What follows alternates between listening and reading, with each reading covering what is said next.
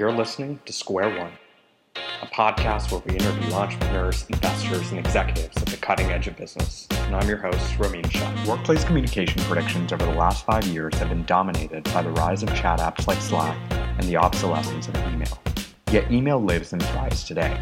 According to Radicati, nearly 300 billion emails are sent and received every day. The conversation around email, though such an important driver of workplace communications, has been stagnant. Enter Superhuman, the next generation email platform. Superhuman has gotten the attention of Silicon Valley's most prominent, and the levels of virality in the product mirror Slack and Dropbox in the early days. It was a pleasure to have Rahul Vora, founder and CEO of Superhuman, this week. Rahul has a uniquely quantitative perspective on evaluating product market fit, a topic we spent much of the discussion on. He also shared his perspective as to what holds for the future of email and why he and his team are so well placed to compete with Free from the 800-pound gorilla of email, Google. Welcome, Rahul. It's a pleasure to have you. Thanks for having me. Rahul, I'm excited to have you on the show today and dive pretty deeply into Superhuman, your perspectives on building the fastest email client in the world, quantitatively measuring product market fit, and operational lessons from founding to scaling a high-growth company. But before we dive into those topics, tell us a little bit more about your background and the journey to founding Superhuman. Sure. So what most people may not know is that this is not my first rodeo. I started a company called Rapportive, which also was an email company. We built that first Gmail plugin to scale to millions of users. Over on the right-hand side of Gmail, what they looked like, where they worked, their recent tweets, and links to their social profiles. We grew rapidly, and then 2 years later, we were acquired by LinkedIn. And during those 4 years, I developed a very intimate view of email. I could see Gmail bizarrely becoming worse every single year, becoming more cluttered, using more memory, consuming more CPU, slowing down your machine, and still not working offline. And on top of this, people were installing plugins like ours, Rapportive, but also Boomerang, Mixmax, Clearbit, you name it, they had it. And each plugin took those problems of clutter, memory, CPU, performance offline, and made all of them dramatically worse. So at that point, we decided it was time for change. We imagined an email experience that is blazingly fast, where searches are instantaneous, where every interaction is 100 milliseconds or less, an email experience where you never had to touch the mouse, you could do anything from the keyboard and fly through your inbox, an email experience that just worked offline, so you could be productive from anywhere, and of course an email experience that had the best Gmail plugins built in natively, and yet was still somehow subtle, minimal, and visually gorgeous. And taking all of that together took us to what Superhuman is today. And so tell us what Superhuman is. You alluded to a lot of the pieces around it, but what's the mission statement of the company? Tell us what Superhuman is. For sure. So in short, Superhuman is the fastest email experience in the world. Most of our customers get through their email twice as fast compared to in Gmail. They reply to their important emails sooner, and they can sustainably maintain inbox zero. And the goal of Superhuman, the company, is literally to make you brilliant at what you do. And we are super keen on that, very serious here. We're not talking about just being great or just being effective.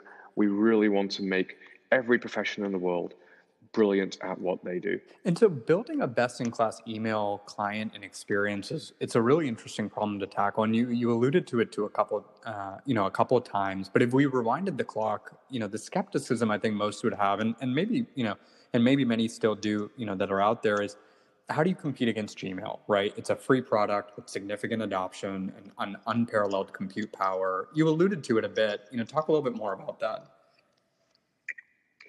Sure.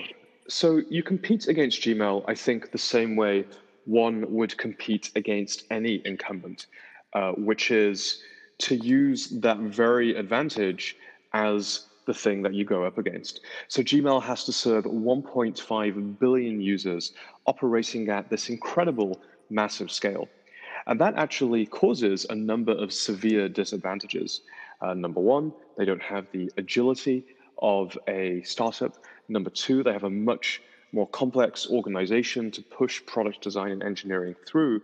And number three, and this is arguably the most important, they can't focus on a user demographic like we can. 1.5 billion people is rather a lot of people, Superhuman would be $1 billion company if we had just a few 100,000 subscribers. And so what that lets us do is focus on the needs of those first few 100,000 people, knowing that if we nail that, then we'll become a $1 billion company. And a good way to see the difference here is just the number of emails that people receive that they need to do something with. You know, this is a fun question that I always like to ask engineering candidates. I can ask it to you now. Do you know, or can you guess, the average number of emails that a Gmail user receives per day that they should do something with? Oh, that's a really good question. Let's say 300.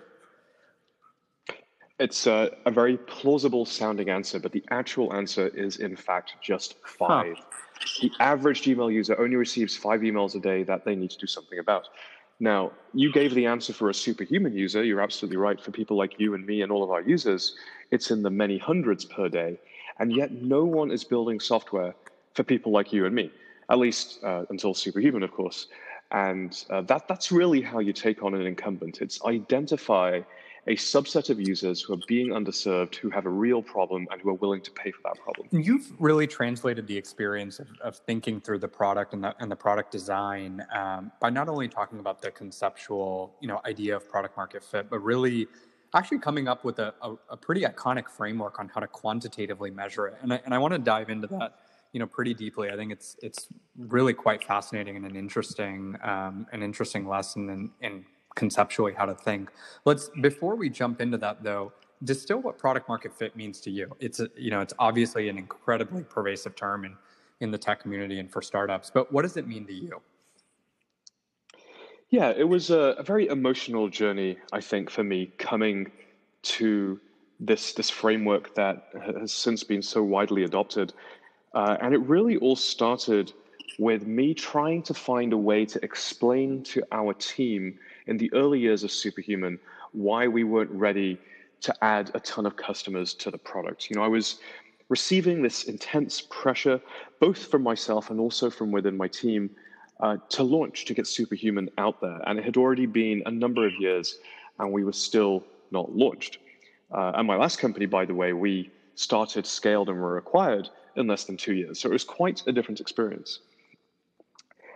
I looked for a number of definitions, and the first one I found was this idea from Paul Graham, the founder of Y Combinator, that he's very famous for saying, which is, as a founder, you should focus on making something people want. And I think that's pretty interesting. But I kept searching for other definitions, other ideas. Sam Altman, who took over YC after Paul, had a different notion of measuring product success. He would say you have product market fit when users love your product so much that they spontaneously tell other people to go and use it. And I think you have two really interesting slices there. On the one hand, Paul is talking about making something people want. On the other hand, Sam is talking about distribution and how likely people are to recommend it. But it is perhaps Marc Andreessen, arguably one of the best venture capitalists of all time, who has the most vivid definition.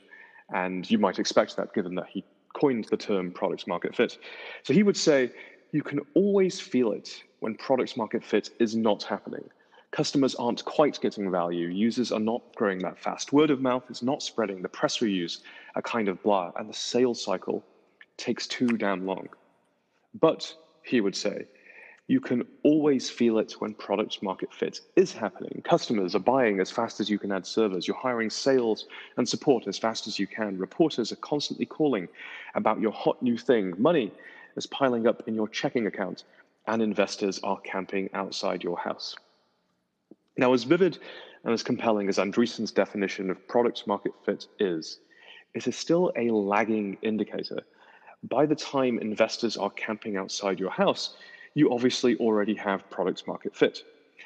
And so I continued to search. I searched high and low. I spoke to all the experts, and I found this guy, Sean Ellis.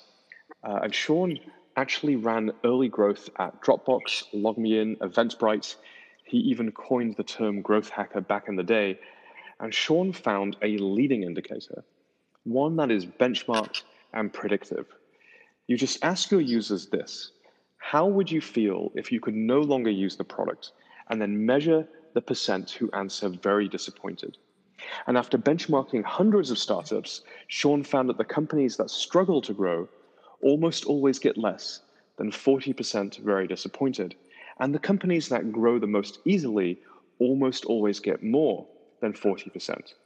In other words, if more than 40% of your users would be very disappointed without your product, then you have initial product market fit. And that became the basis for the framework, almost the algorithm that we came up with in order to iterate and systematically work your way towards product market fit. Yeah, I want to talk about that framework in a lot of detail in the conversation today. One of the nuances you previously talked about, and again you alluded to in the differing definitions from Paul Graham, Sam Altman, and Mark Andreessen is really this idea of what product market fit means to companies pre-launch and post-launch, right? The pervasive idea in tech today is launch as quickly as possible, get a bunch of feedback, listen to your users, and iterate. You had an interesting journey here at Superhuman compared to your prior success and prior company, which is the whole life cycle was wrapped up for your prior organization in 2 years. And here, as you mentioned, you took quite a bit of time to launch. Why didn't you follow the pathway of quickly launch, get feedback, iterate with the customers, kind of that classic Silicon Valley mantra, or classic ordain as you were finding product market fit? Why did you think about that differently? I think the two products were just so very different. Rapportive, when it launched, you couldn't really do anything. There was no interaction. We were simply showing you information about the people who emailed you. And in many ways, it was a toy. It was a toy that turned into a very powerful business tool for rather a lot of people, but it was initially a toy. And the shocking fact about Rapportive is I essentially single-handedly coded it over the course of 6 weeks, that very first version. And that was the version that launched. And that scaled to tens of thousands of users over the first day and over the following weeks, and really just took off from there. Now, the thing is, it's okay for a product to be a toy when it is an adjunct to an experience, when it is not the core workflow itself. And Rapportive was not core workflow. Gmail was core workflow. But with Superhuman, the promise is very different. The promise is you can use this as your core email experience, and you're going to do your email twice as fast. The bar for that is not the bar of a toy. The bar for that is mission-critical software for work. And so it's just a very different kind of product. And intuitively, I felt inside that a launch would be a really bad idea. And I'd seen this go wrong for so many other productivity companies, whether they were email clients or not. But they would launch the thing, they'd get tens of thousands of users, because if you're semi-competent at marketing, you can do that. They'll come in, they'll use the product, and of course, what will happen is they'll run into a tremendous number of bugs. And this isn't because of the team or the product, it's just because productivity has such a large surface area of what the product can do and the data it has to encounter and the systems it has to work with. And then the team will be overwhelmed by these thousands of bug reports. They won't be able to fix any of them in time. They don't get to learn. They don't get to set up an iteration cycle. And I just found that whole idea to be ludicrous. Like, why would you knowingly go and shoot yourself in the foot? And so I remember talking about this notion with a good friend, another founder, Shishir Malhotra. He's actually the founder of Coda, another productivity company. And he had actually formulated this into a framework that immediately resonated with me, and I thought I would share with our audience here. He also was doing the slow launch or the iterative build for Coda, and he formulated it as thus, that you only ever launch for 3 reasons. Either you need more capital, or you need more candidates, or you need more customers. And if you have a good supply of all of those 3, if you have enough money in the bank and you have enough people who want to work at your company and you have a steady supply of leads, then you don't actually need to launch. And launch would probably be a distraction and maybe even detrimental to the trajectory of the company. And so that resonated tremendously with me and perfectly encapsulates why we did not launch at Superhuman.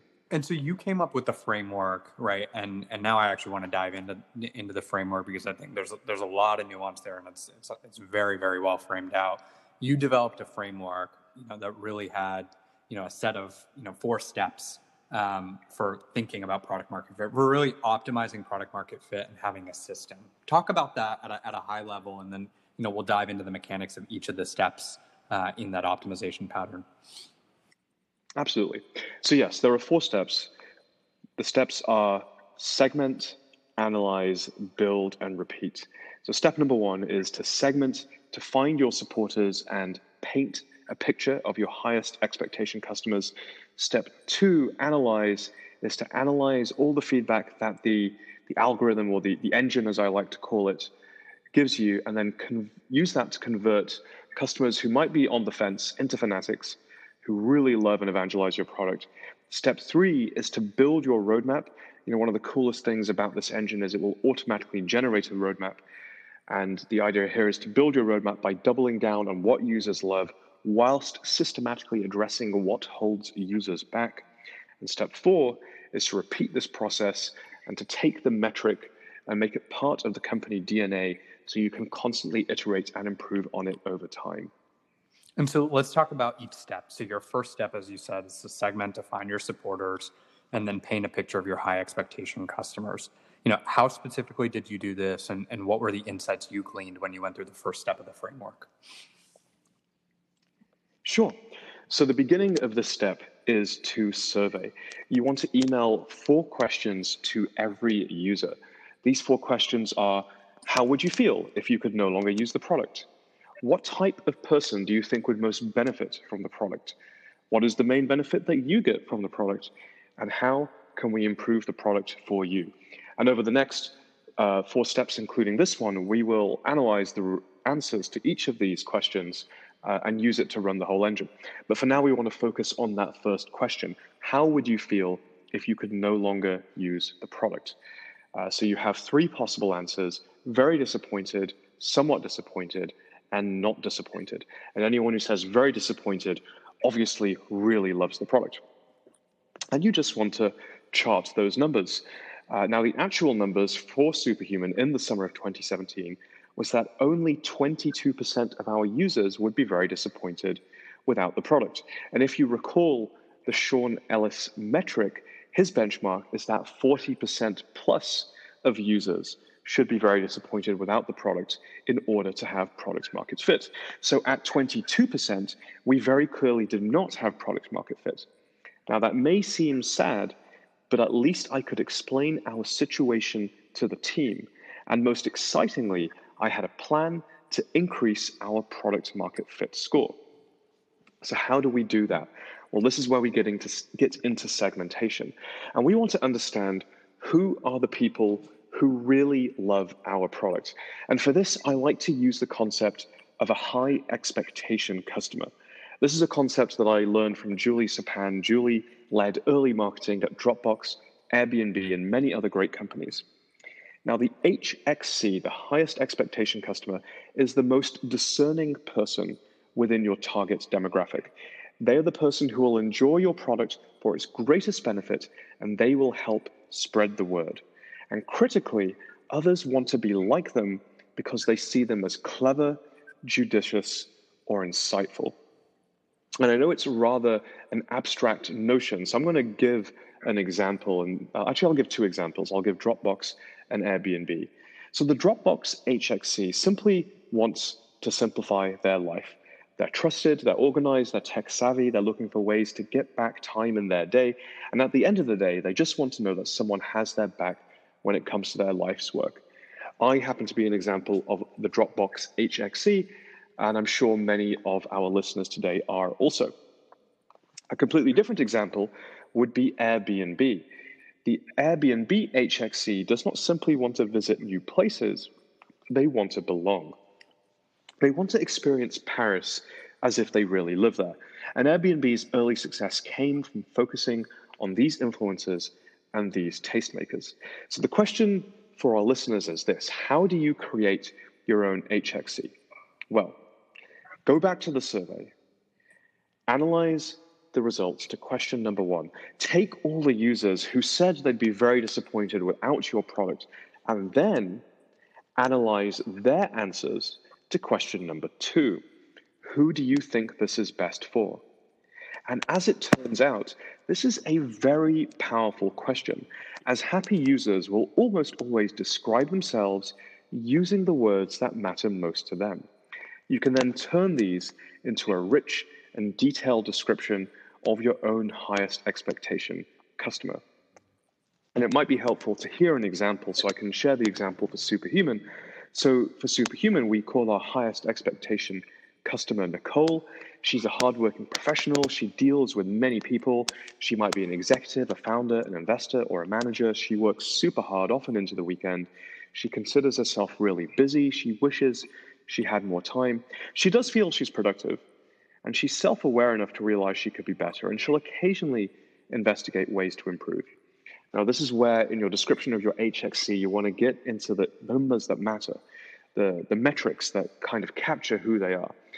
So for a Nicole, on a typical day, she'll read 100 to 200 emails, and on a busy day, she might send 40 to 80 emails. And this is the most important part. She considers it part of her job to be responsive, and she prides herself on being so, because she knows that if she's not responsive, she could block her team, she could damage her reputation, or she could cause missed opportunities. And then here's the magic part. You go back to all those survey results, you take each response, and you assign a persona to each one.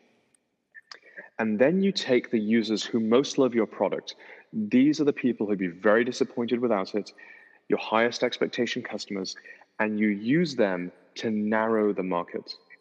So let's think of a simplified example.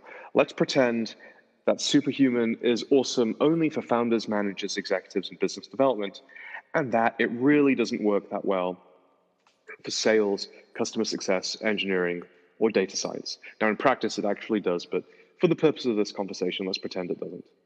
You would then remove those survey responses from the whole set of surveys and afterwards recompute your very disappointed percentage.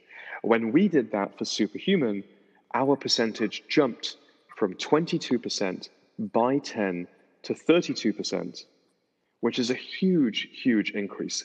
This is what I call segmentation.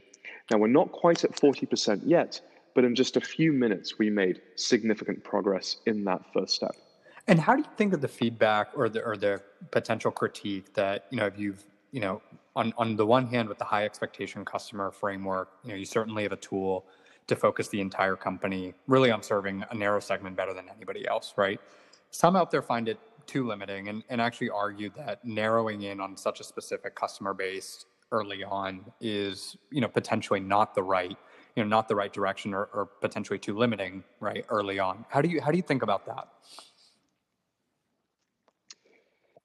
I think it's a valid perspective to have, but one that I wholeheartedly disagree with. And there are so many examples, countless examples of the opposite, in fact, being true. I think Paul Graham even wrote words to this effect in his essay, Startup Equals Growth, where he talks about the landscape of startup ideas. And he observes that this landscape is not jagged. In fact, it's rather smooth. The best startup ideas are adjacent to each other. And in his essay, he gives the example of Airbnb, which began as couch surfing, which, as we know, is not a huge industry, but turned into room sharing and now is directly taking on the hotel industry. And they were able to climb this landscape of ideas. Another example would be Uber, where they started by serving the needs of the wealthy, essentially a black car service in one or two cities where you needed it, namely San Francisco and New York, and now has turned into this juggernaut of a company where they're transportation plus more for everybody. And then my last and possibly most favorite example, just because of how unassuming the beginnings were, was AngelList, where they started as essentially an email newsletter. And I know this because my last company, Reportive, was one of the very first companies to ever raise money on AngelList. And it was literally just Nivi would send an email to the 100 or 200 angels who had signed up at the time. And over time has turned into this powerhouse of a company where it's part social network, part back office of VC funds, part pooling of capital, part an index fund for Silicon Valley. It's just incredible what they've been able to pull off. And so, yes, whilst I understand the logic of the complaint, I just don't think it's valid at all. History shows that, in fact, the opposite is true. I think that's exactly right. I also think in the early days, it's especially credent to focus in on a very narrow customer set or user base that loves the product, right? And to the examples that you had mentioned, we see it time and time again that once you reach any scale, of interest, you always have the opportunity to break into ancillary products and serve, tangential customer bases or user bases or so. But if you can find the depth and penetration, right, in an exact customer base, the power of the product shines through. And I think when you look at the second step of the framework, right, as you alluded to earlier, it was really to analyze feedback and then convert those specific users into fanatics. What were the key questions you asked to move from segmentation to conversion?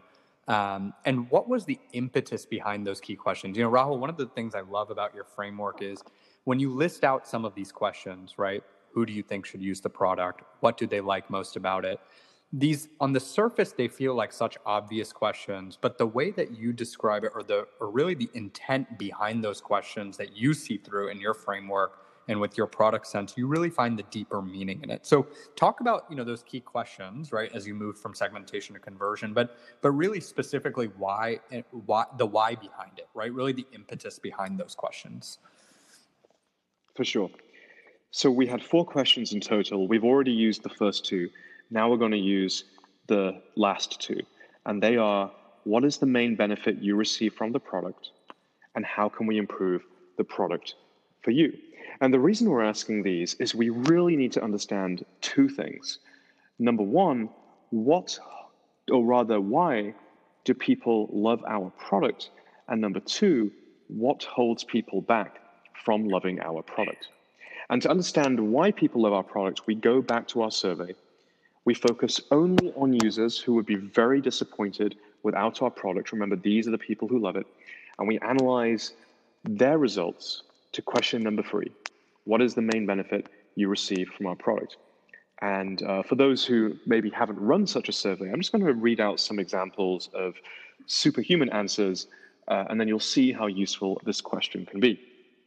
For example, processing email is much faster with Superhuman for 2 reasons. Show 1 email at a time.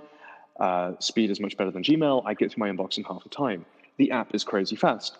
The UX and keyboard shortcuts made me feel like an actual superhuman. Faster responsiveness or navigation. Superhuman is so much faster than Gmail. I can work through my incoming email more quickly. Speed, aesthetics. I can do everything from the keyboard. Speed and the great set of keyboard shortcuts. So what I then do is I take all of these answers, I remove all the filler and fluff words, and I throw it up into a word cloud. And then it almost always becomes as clear as day. I'm looking at the word cloud for Superhuman right now, and the biggest words are keyboard, speed, shortcuts, fast, faster, focus, flow. People love Superhuman for its speed, focus, and keyboard shortcuts. And getting to know that and really hearing it from your users in their own words is critical. It's key. So now we know why people love our product. Equally, we need to know the other question. What holds people back from loving our product? And this is where we go back to all the data. Now, imagine a pie chart. You've got the very disappointed segment, you've got the somewhat disappointed segment, and you've got the not disappointed segment. We want to grow the size of the very disappointed segment. And first, and as painful as it is, we have to ignore the not disappointed crowd. They are so far from loving the product that they are essentially a lost cause. This is important because they will ask for all kinds of distracting things. And as counterintuitive as it may feel, do not act on their feedback. So that just leaves the somewhat disappointed segment. maybe we can help them fall in love with our product. And the answer is yes, we most certainly can. But again, and I cannot stress this enough, do not act directly on their feedback, because many of them will remain somewhat disappointed no matter what you do for them. And so their requests just end up distracting. So how do you decide who to listen to? And again, this is one of the most exciting parts. Here's a little piece of magic. We use the main benefit that we just computed to segment the somewhat disappointed users. First, the set of somewhat disappointed users for whom speed was not the main benefit. I strongly, and this is obviously the superhuman example, I strongly advise that you ignore those people because the main benefit does not resonate with them. Even if you built everything that they wanted, they are unlikely to fall in love with your product because, again, the main benefit does not resonate. And that leaves the subsegment for whom the main benefit does resonate.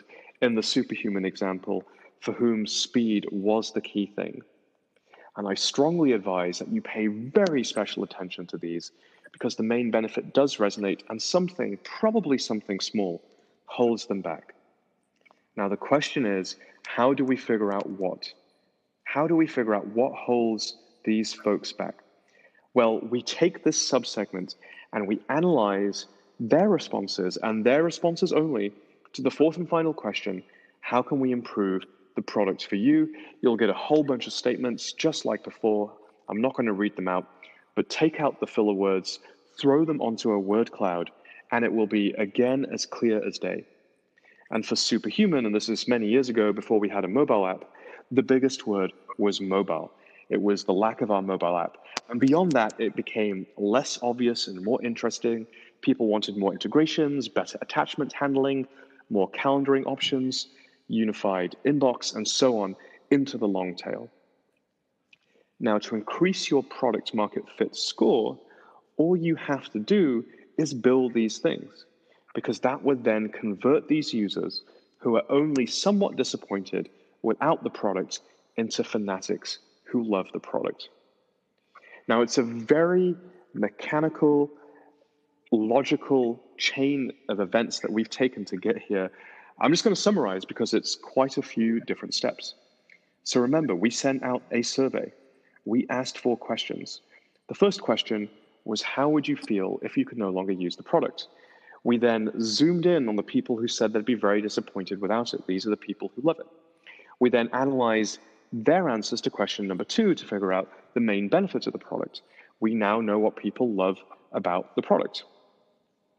We then use that to segment the people who are somewhat on the fence into people who are somewhat on the fence, but the main benefit doesn't resonate, and people who are somewhat on the fence, but the main benefit does resonate.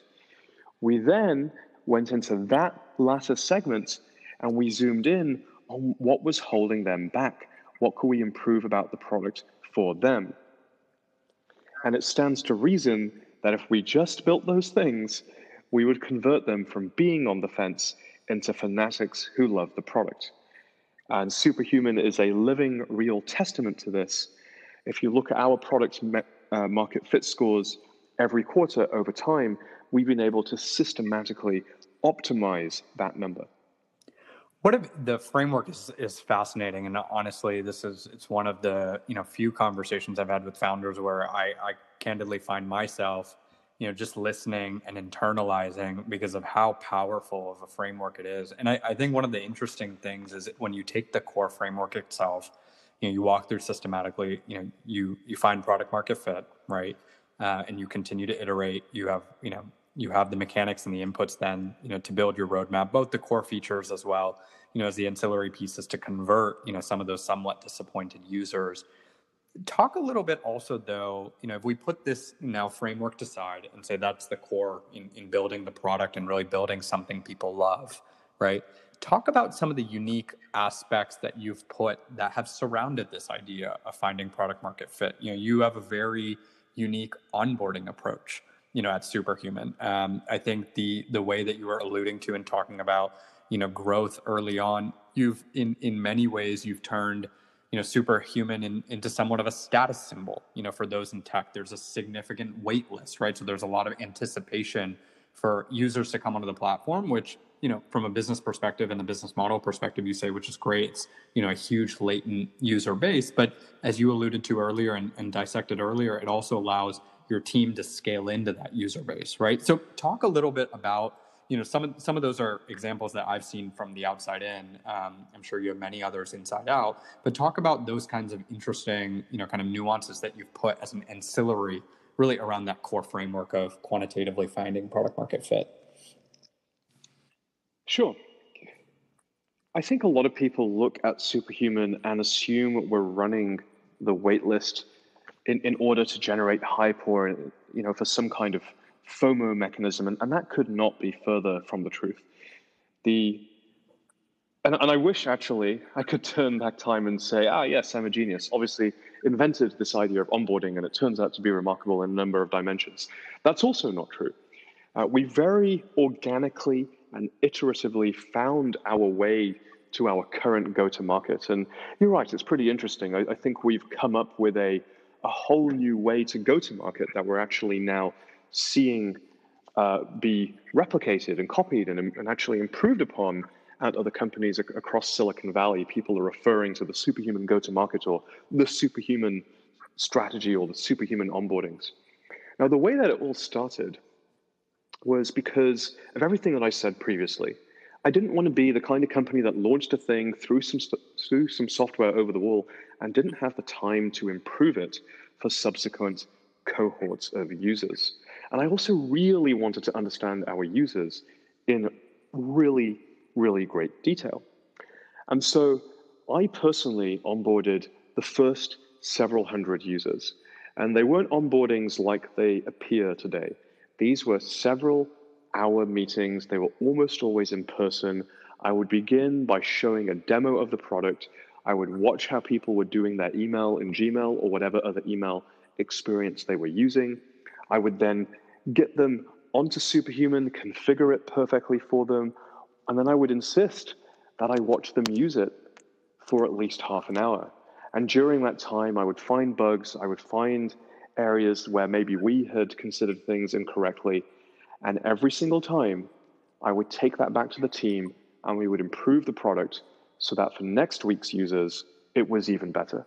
And we're not talking about a large volume here. We're talking about maybe onboarding between 3 and 5 people per week. But one of the key things is that no one got it for free. Everyone at this time was paying for Superhuman right from day one, right from the very first user, so we could have an intellectually honest conversation around whether we were delivering value for money.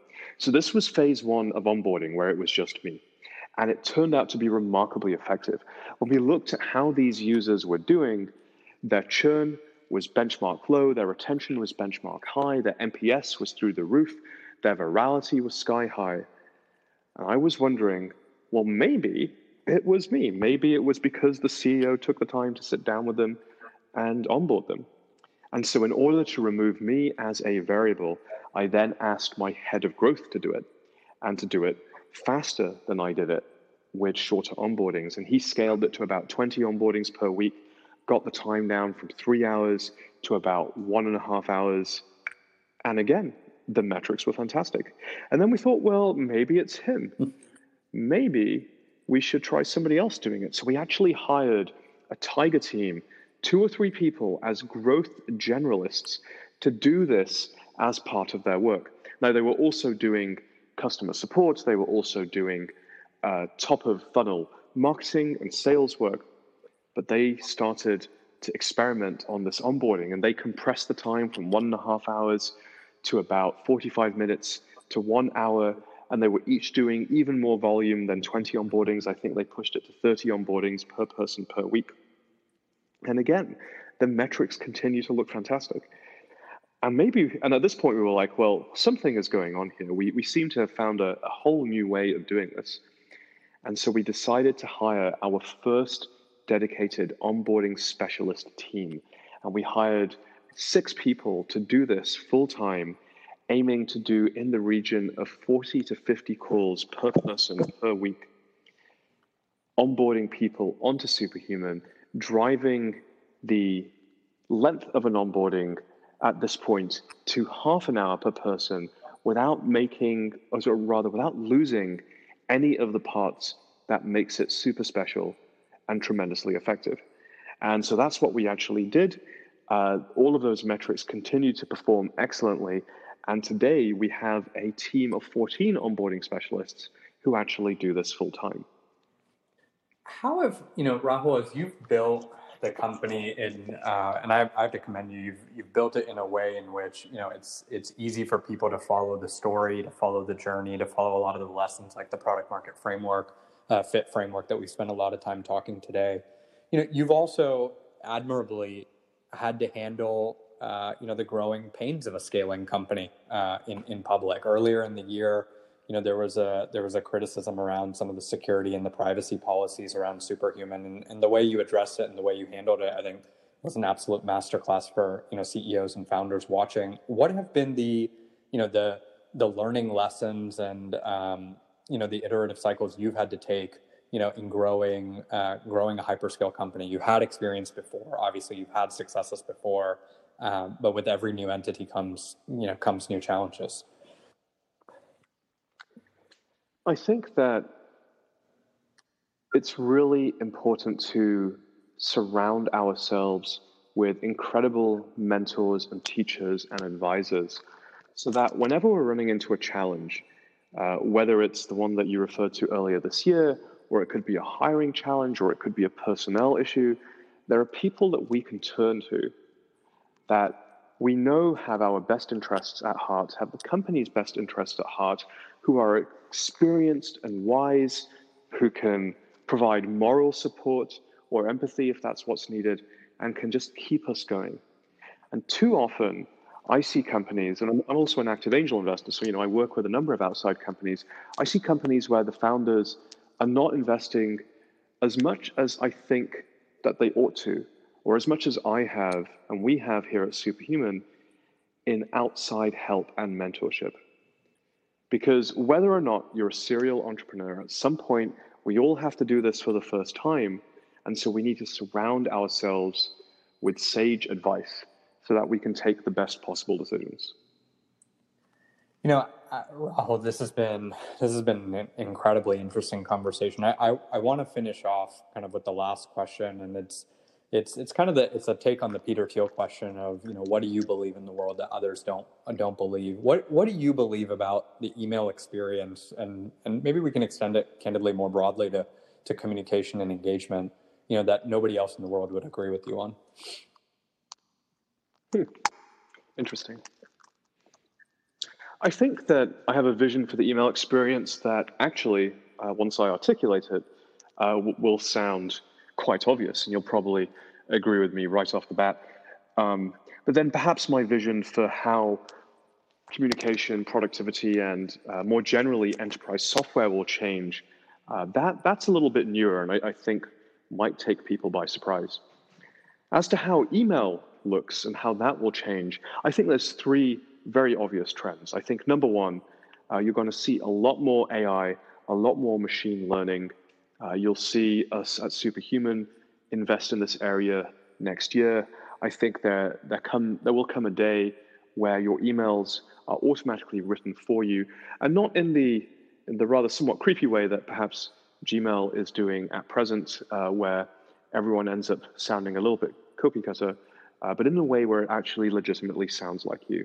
I think number two, you'll see a lot more tooling around collaboration, things like assigning emails to each other, delegation, tasks, shared drafts. A lot of what we do in email is, especially in the work context, which of course is where Superhuman focuses, is assigning work to and from each other and letting each other know when we have or have not done that work.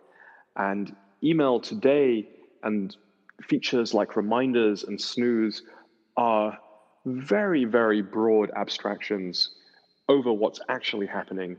And I think we'll see tighter abstractions that more accurately represent the work that people are trying to get done. And thirdly, and lastly, I think you'll see emails themselves getting shorter and shorter and shorter. It turns out that about half of all emails that we now send are one-liners. In other words, email clients will turn into messaging apps. And I think this is something that arguably Slack and the other messaging apps didn't quite get right, although of course I understand why their narrative was their narrative. But email isn't about to go away and die. And in fact, email is very much here to stay and is still growing rapidly every single year. And that's because we are treating email like we treat our messaging apps. And that is a trend that we see continuing. So those are my thoughts on email. I think zooming out more broadly, a huge wave that we're going to see is the prosumerization of the enterprise. We all already know what the consumerization of the enterprise is. This is the idea that as knowledge workers, we're now used to the fit and finish that applications like Uber have trained us to expect everything should be exceptionally well executed and highly polished. And of course, we expect that now in our work software. The next big trend is the prosumerization of the enterprise. The idea that up until very recently, no one was building software for people like you and me. That up until very recently, if you wanted to do some email, you had two choices. It was Gmail by Google and Outlook by Microsoft. And these are commodity tools. They are tools that are one-size-fits-all solutions that are built for everybody. The chances that they actually do what you as a prosumer would find best are next to nil. Now we're seeing that happen in email, and I think we're going to see this happen in literally every single type of software that professionals use.